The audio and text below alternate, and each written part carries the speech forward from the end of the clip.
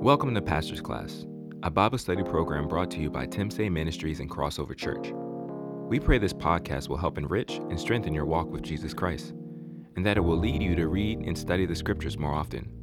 For more information about Timsay Ministries and Crossover Church, please visit www.crossoverchurch.tv or give us a call at 301-927-5620. Take your Bibles, let's turn back to the book of James, and we are in chapter 2. And as we've been going through the book of James, we've seen that James has begun to direct and lay the foundation for the practicality of faith in every dimension of our life.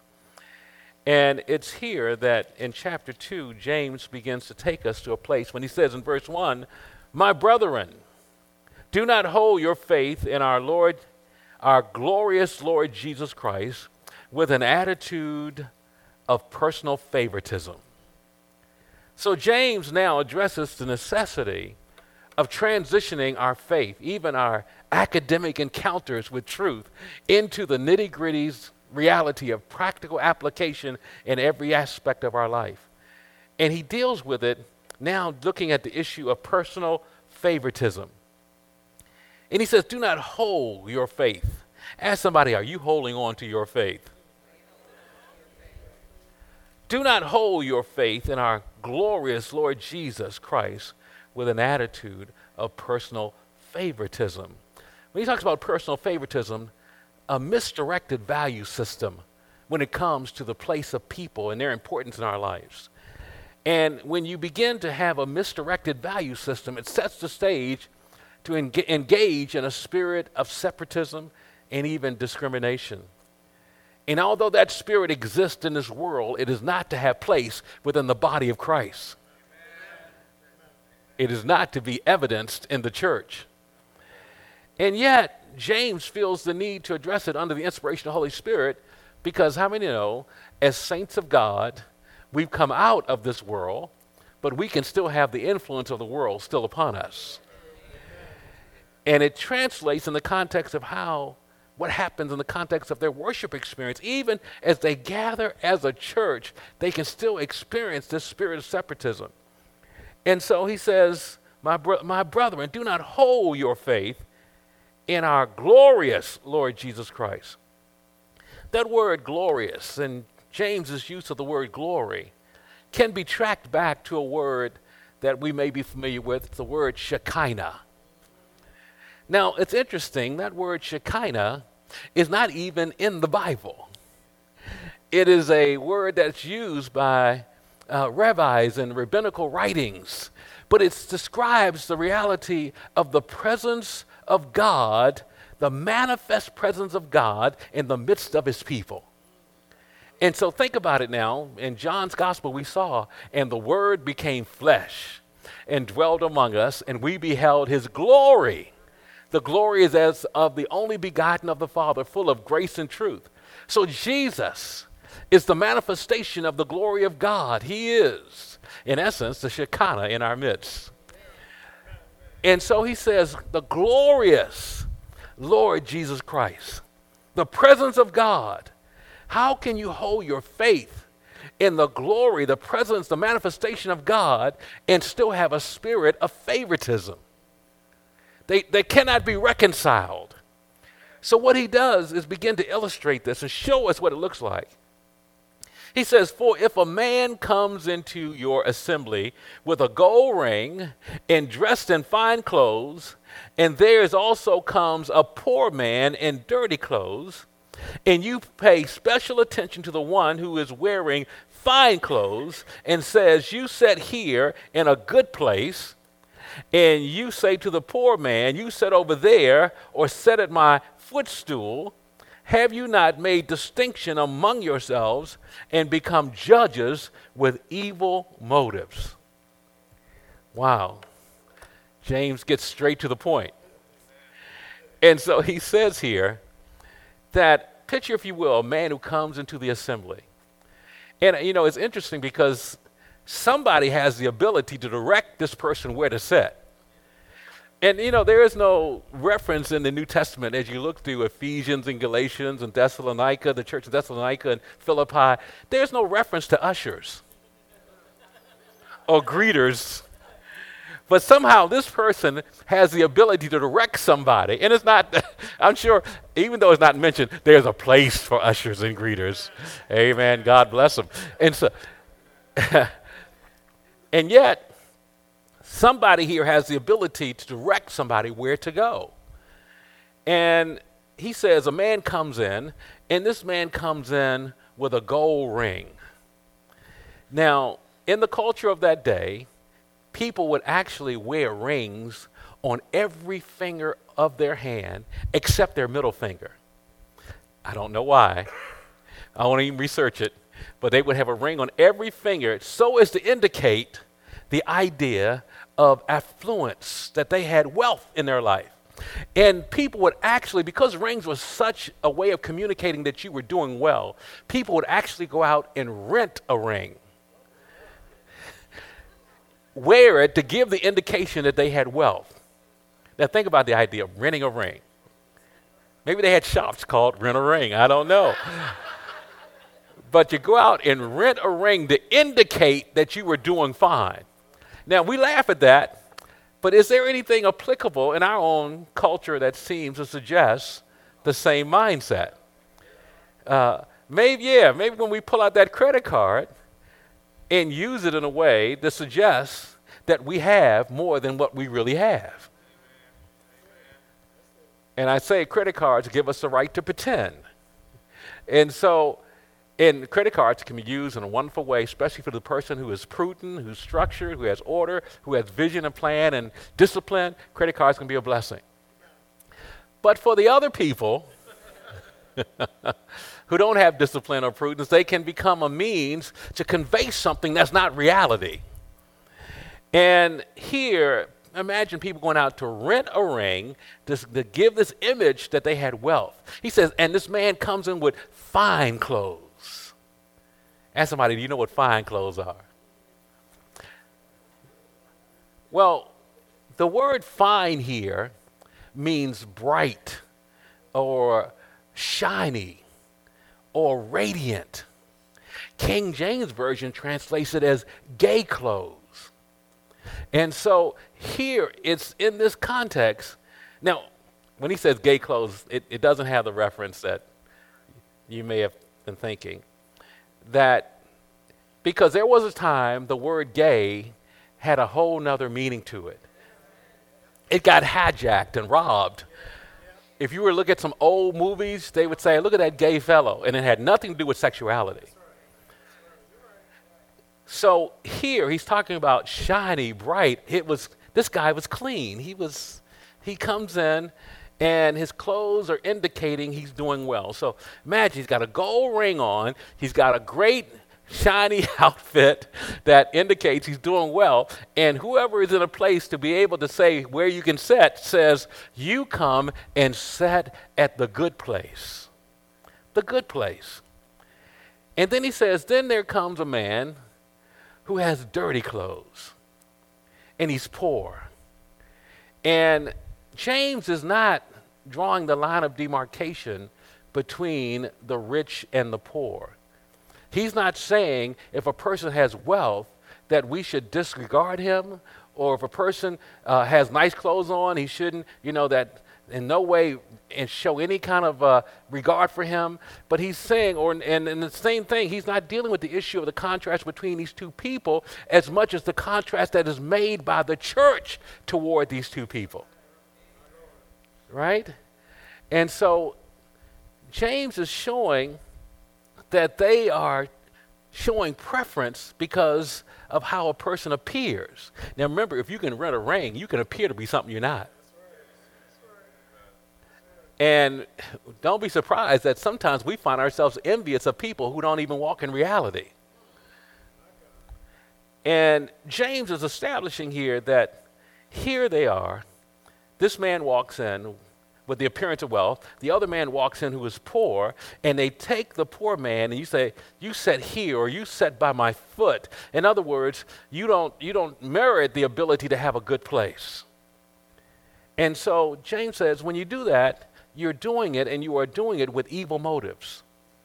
Because why would you show preference to the man who appears to be wealthy and begin to disregard the man who appears to be poor?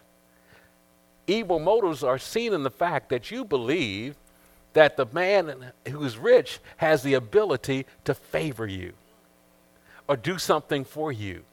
So you're setting him up with evil motives because you think you can get something out of this gesture.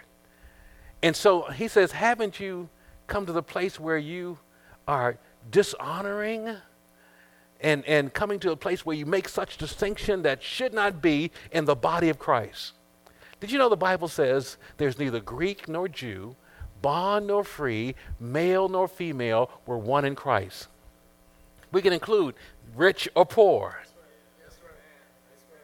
So there shouldn't be an attitude of ill will toward those who are poor or those who are living in scarcity or challenged. But there shouldn't see the same thing of disregard because people have affluence or wealth either.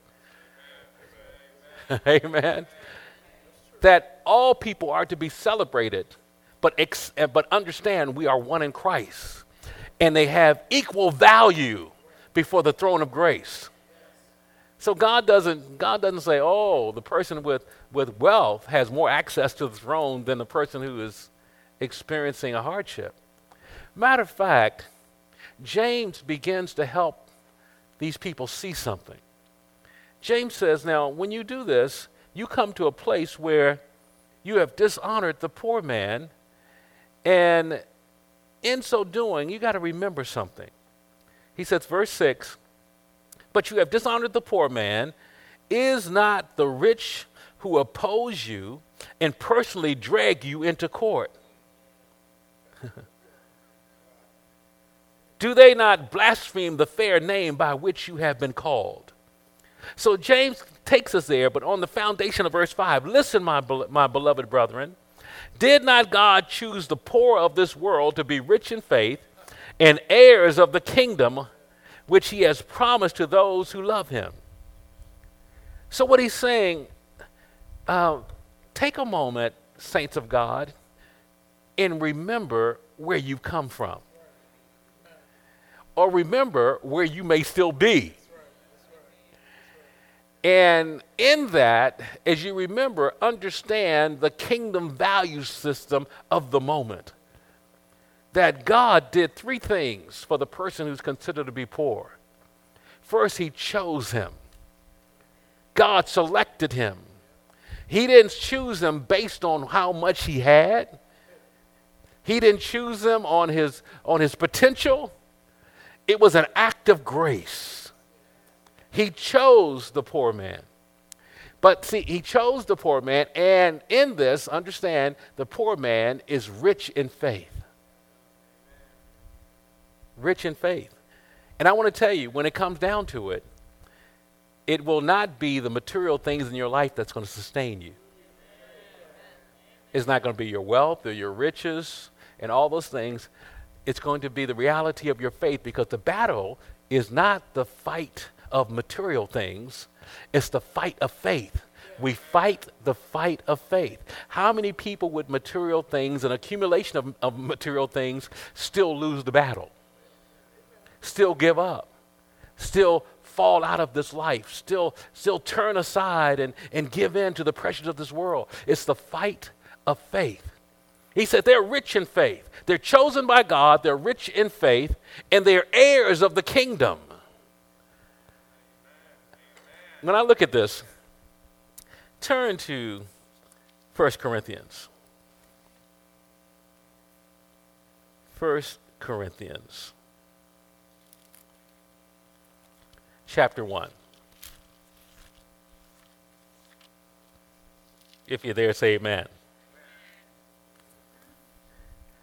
In chapter 1 of 1 Corinthians, in verse 26, if you thought that James broke it down, listen to Paul.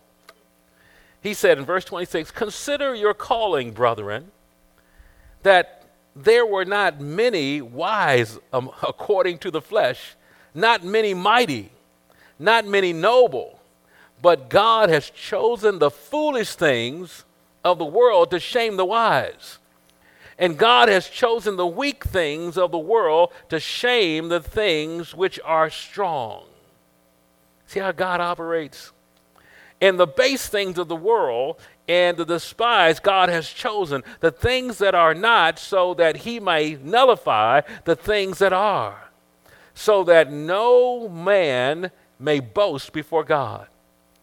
But by his doing, you are in Christ Jesus, who became to us wisdom from God and righteousness and sanctification and redemption. So that, just as it is written, let him who boasts, boast in the Lord. So he says, remember your calling. Remember where you were when God got a hold of your life. God delights in taking broken people so he can reveal his healing. He delights in taking the people who are in the midst of a struggle so he can show what success looks like. He delights in taking people who have scarcity so he can show what abundance looks like as a person walks in faith. So he takes people who many times that we would consider to be not candidates for our side to succeed or get where it needs to go. God delights in that. He does that. It's not that God can't also choose rich people. He does, right? He can do that, and he's done that. But many times we see that God takes people who are broken enough to recognize their need for him.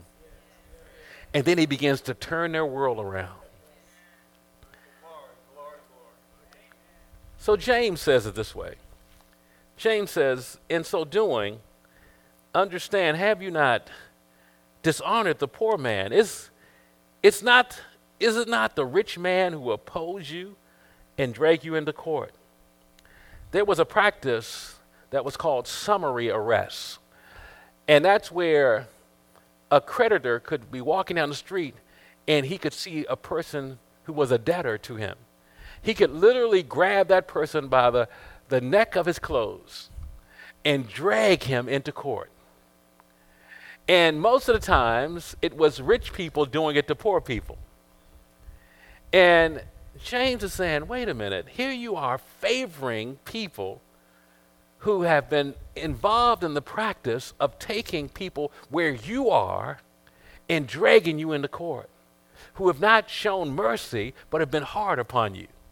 And yet you show them favor. Remember, the reason they're showing them favor is because of evil motives, wrong motives. They think they can get something out of it. And he says, now, these people, they drag you into court and they blaspheme the fair name which you have been called by. They blaspheme, they violate, they curse that name. Remember, the glorious Lord Jesus Christ, the Shekinah of God. They take that name and they mistreat it, but you will elevate them. You will give them favor. You will show them places and set them in places of the good places while you reject the dignity of people who are right where you are. It indicates something. If I belittle the people who celebrate the name and I favor people who blaspheme the name, am I not, what James says earlier, double-minded? Double-minded. And so James is dealing with, now who is James talking to? He's talking to people in the church. Really? You mean church people have these struggles? People in the body of Christ can find themselves caught up with the same mentality of this world system? Can find themselves slipping into a place of showing favoritism? Ask somebody, have you ever shown favoritism?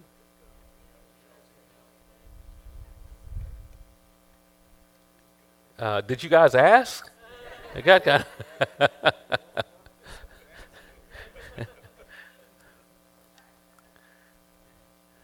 It may not be between the rich and the poor. You may be shown favoritism between those who get on your nerves and those who don't.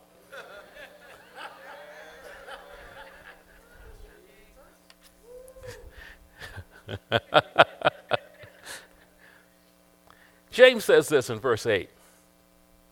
If, however, you are fulfilling the royal law according to the scriptures, you shall love your neighbor as yourself. you are doing well. Now, the reality is, do you love your neighbor as yourself? Do you treat people the way you would want to be treated? Do you celebrate them the way you would want to be celebrated? And I can tell you, we all want to be celebrated. We want to be appreciated. And if in a hard time or a difficult time, we would want people to regard us. But he says, now, do you treat people that way? Do you regard people that way? Will you pursue seeking out or being a blessing to somebody?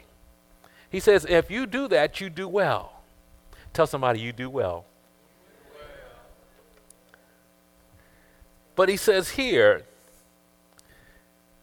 but if you show partiality, you are committing sin and are convicted by the law as a transgressor.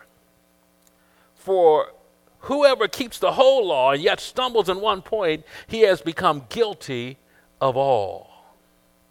For he who said, do not commit adultery, also said, do not commit murder. But if you do not commit adultery, but do commit murder, you have become a transgressor of the law. Wow, James. I mean, James is just hitting it hard right now. He's leaving no wiggle room here. James is saying, understand something, that when it comes down to it, those who do well, who honor and celebrate one another as you would want to be celebrated, you do well. But if you show partiality, if you show favoritism, personal favoritism, if you do it with evil motives, understand you are not just engaged in preference, you're engaged in sin. And he says you really can't draw a line of demarcation separating the reality of sin. Now understand, they are sins and they are sins. And not all sins are created equal. And not all sins have the same impact upon a person's life. There are sins that are more impactful than others. There are sins that are more devastating than others. There are sins that are literally worse than others. And yet, at the same time, at the core of every sin is a point of independence against God. It's rejecting the reality of who God is. It could be in a lie. It could be in murder. It's still the same core, dishonoring and distrusting God. And so every sin is linked by that reality that we disregard God. It may have a different impact. It may have different results of that sin. There may be different consequences.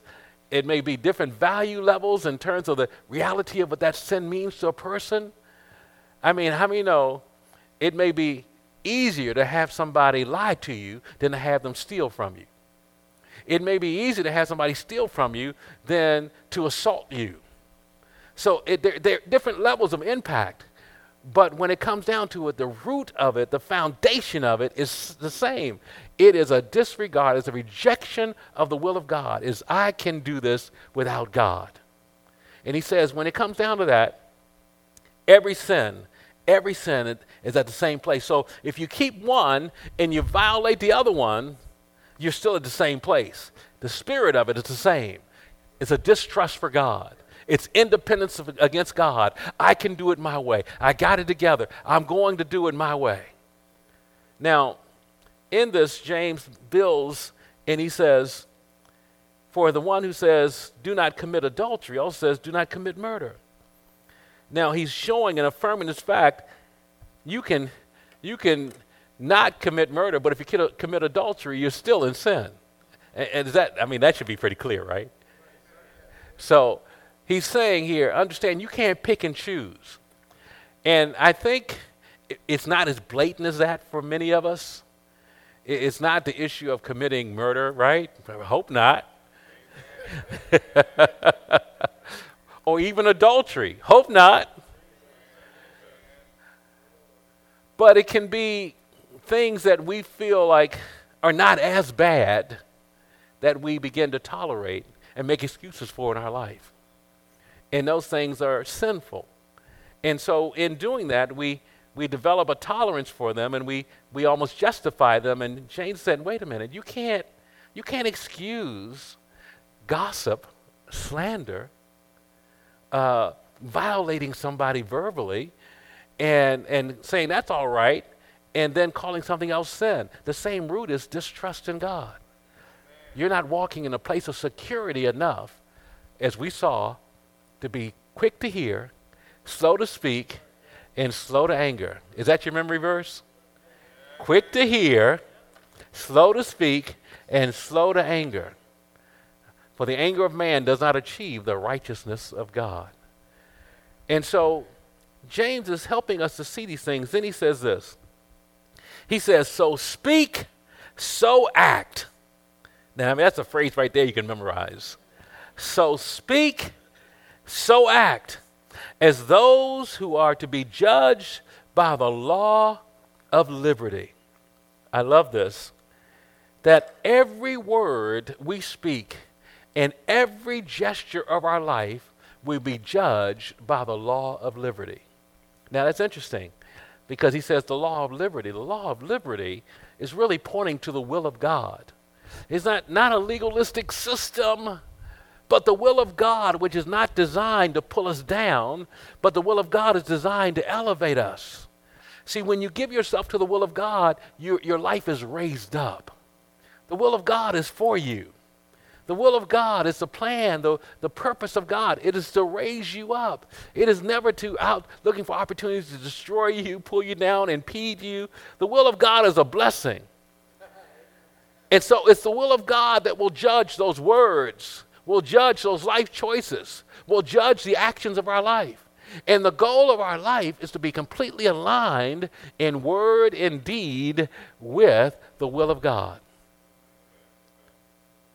So Jesus prayed, thy kingdom come, your will be done on earth. That's our cry, that your will be revealed in our life, that we would be walking, talking, living expressions of the will of God in everything we do. So speak, so act. Tell somebody, so speak, so act. And he says, for judgment will be merciless to the one who has shown no mercy. Wow. But mercy triumphs over judgment. Turn to 1 John. 1 John, to your right.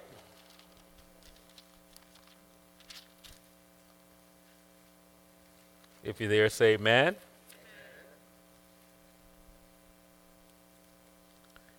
1 John chapter 4.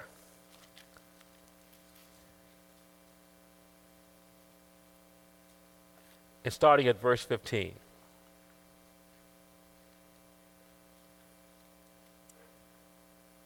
Says, whoever confesses that Jesus is the Son of God abides in him, and he in God. We have come to know and have believed the love which God has for us. God is love.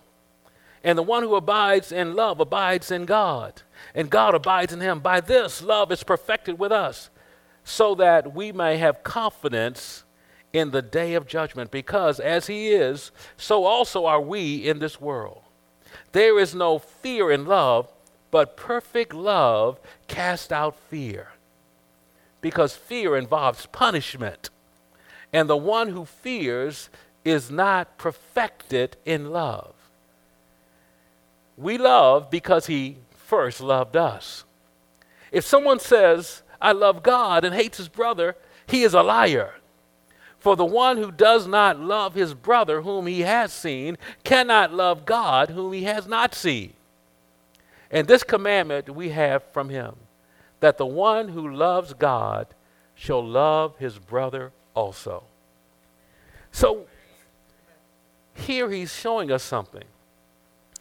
If you are really in the kingdom, as Paul says to the saints of Rome, the love of God has been shed abroad in your heart. You've got love in your heart. I mean, it's a part of your connection to the glorious Lord Jesus Christ. His personality, his nature is one of love. And if you have the love of God in your heart, it's going to manifest to people. Now, how many know love has to be cultivated and developed, right? I mean, love is good. Your ability to manifest it has to be cultivated and developed.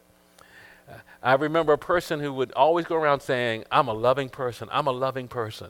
I'm just a loving person. The problem is a lot of people didn't believe they were a loving person. And based on their actions. See, it's not how you perceive yourself. When it comes to love, you really have to ask other people, do you think, how am I doing? How am I doing? Right? I mean, it's just for the married folks. You can say, I'm a great husband. Or I'm a great wife. But it really doesn't mean much if your partner doesn't think so. Okay? I'm a great husband. Right? But if she doesn't believe it or doesn't perceive it, or then understand you are not a great husband. Right? Because the test case is right there in your own household. And if you are a real loving person, people around you will be able to attest to it. There will be tangible manifestations and opportunities to reveal that you are a loving person. And it's not because you feel things for people that makes you a loving person. It also means you have the ability to exercise mercy towards someone who has done you wrong. That's the nature of God. That's what James is talking about. That you have a merciful heart, that you're able to forgive people when they don't merit forgiveness. That you're able to release people when they're still indebted to you from some wrong. And if you have that kind of love, you're walking in the very nature of God. And you're not dictated by fear. Perfect love casts out fear. You don't have to fear judgment. You don't have to fear eternity, because your love attests to the fact that God has a presence in your life, an influence in your life in such a way that you are set for heaven. Now, I want to tell you a book that will really rock you is that 1 John, because 1 John deals with this issue about the reality of your salvation, the reality of the integrity of your walk, the reality of your eternal destiny is inseparable from the presence of love in your life. So if you're a mean Christian, you need to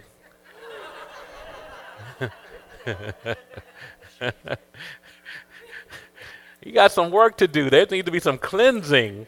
There need to be some change, because heaven is not going to be filled with mean Christians.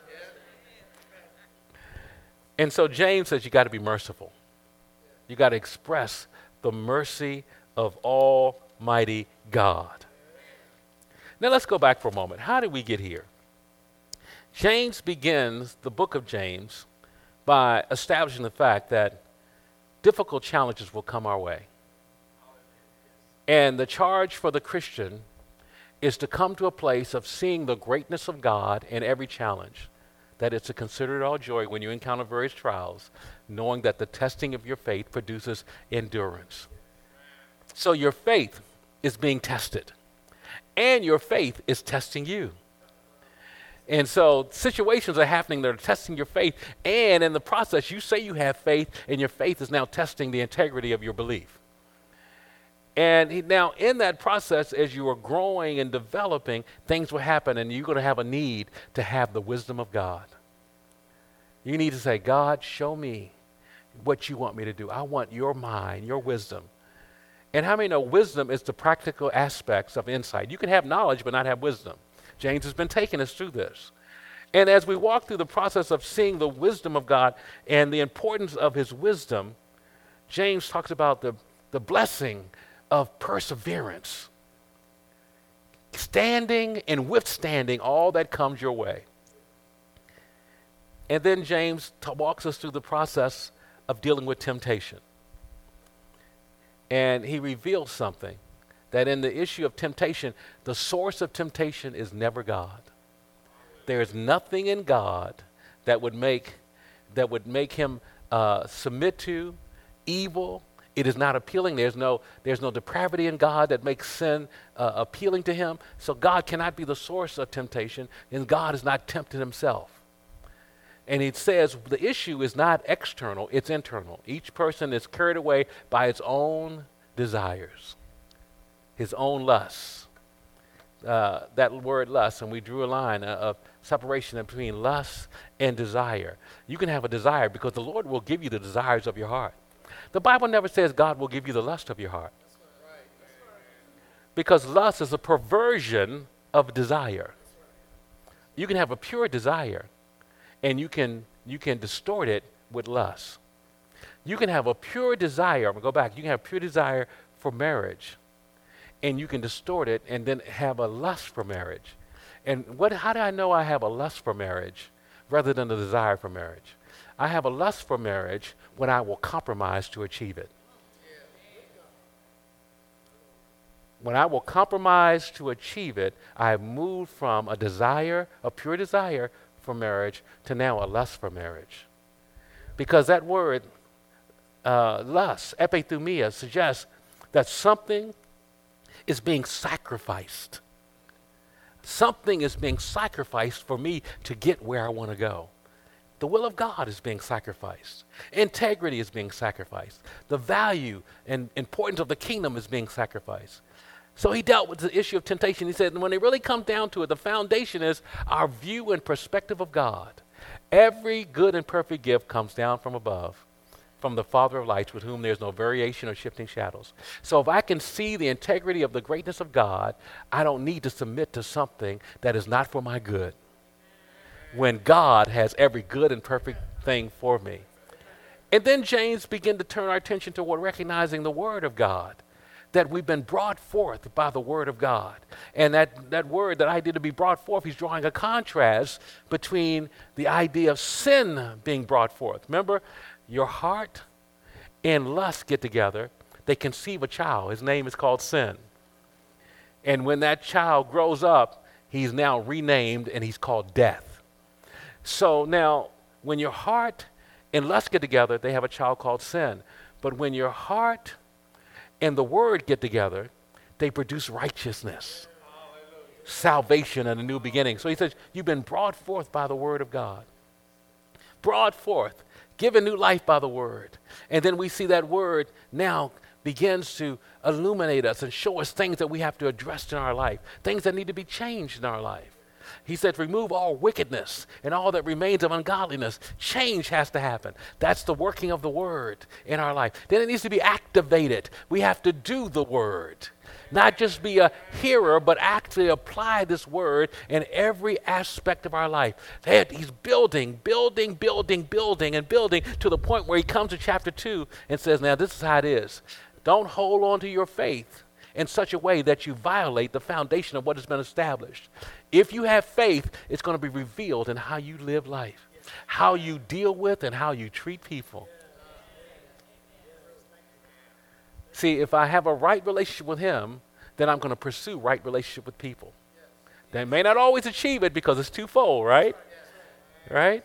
But I should be on the part of trying to pursue it because I am right with God. And that's an indication of my stand. So 1 John says, I have written these things that you may know that you have eternal life. And when he says that, he's not just talking about the fact that you prayed the sinner's prayer. He's talking about how you deal with people as an affirmation that you have eternal life.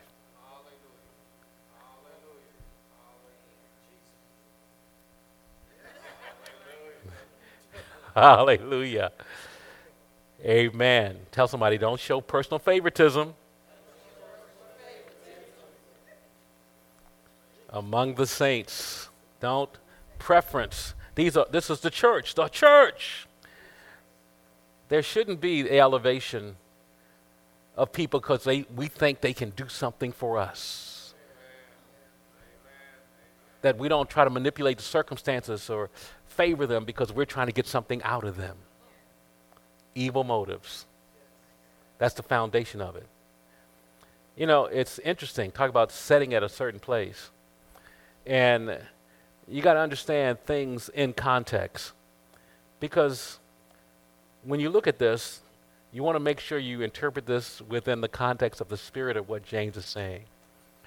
I remember a situation where somebody came years ago, came into our church, and the usher had directed them to place a set, and they got upset because they said, no, I want to sit on the front row.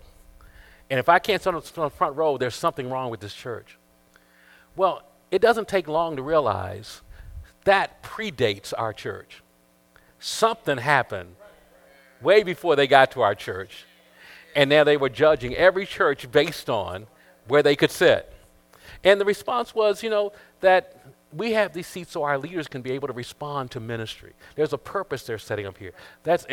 But that person could not accept that. They told me there was something that needed to be healed within them. There's something that needed to be adjusted.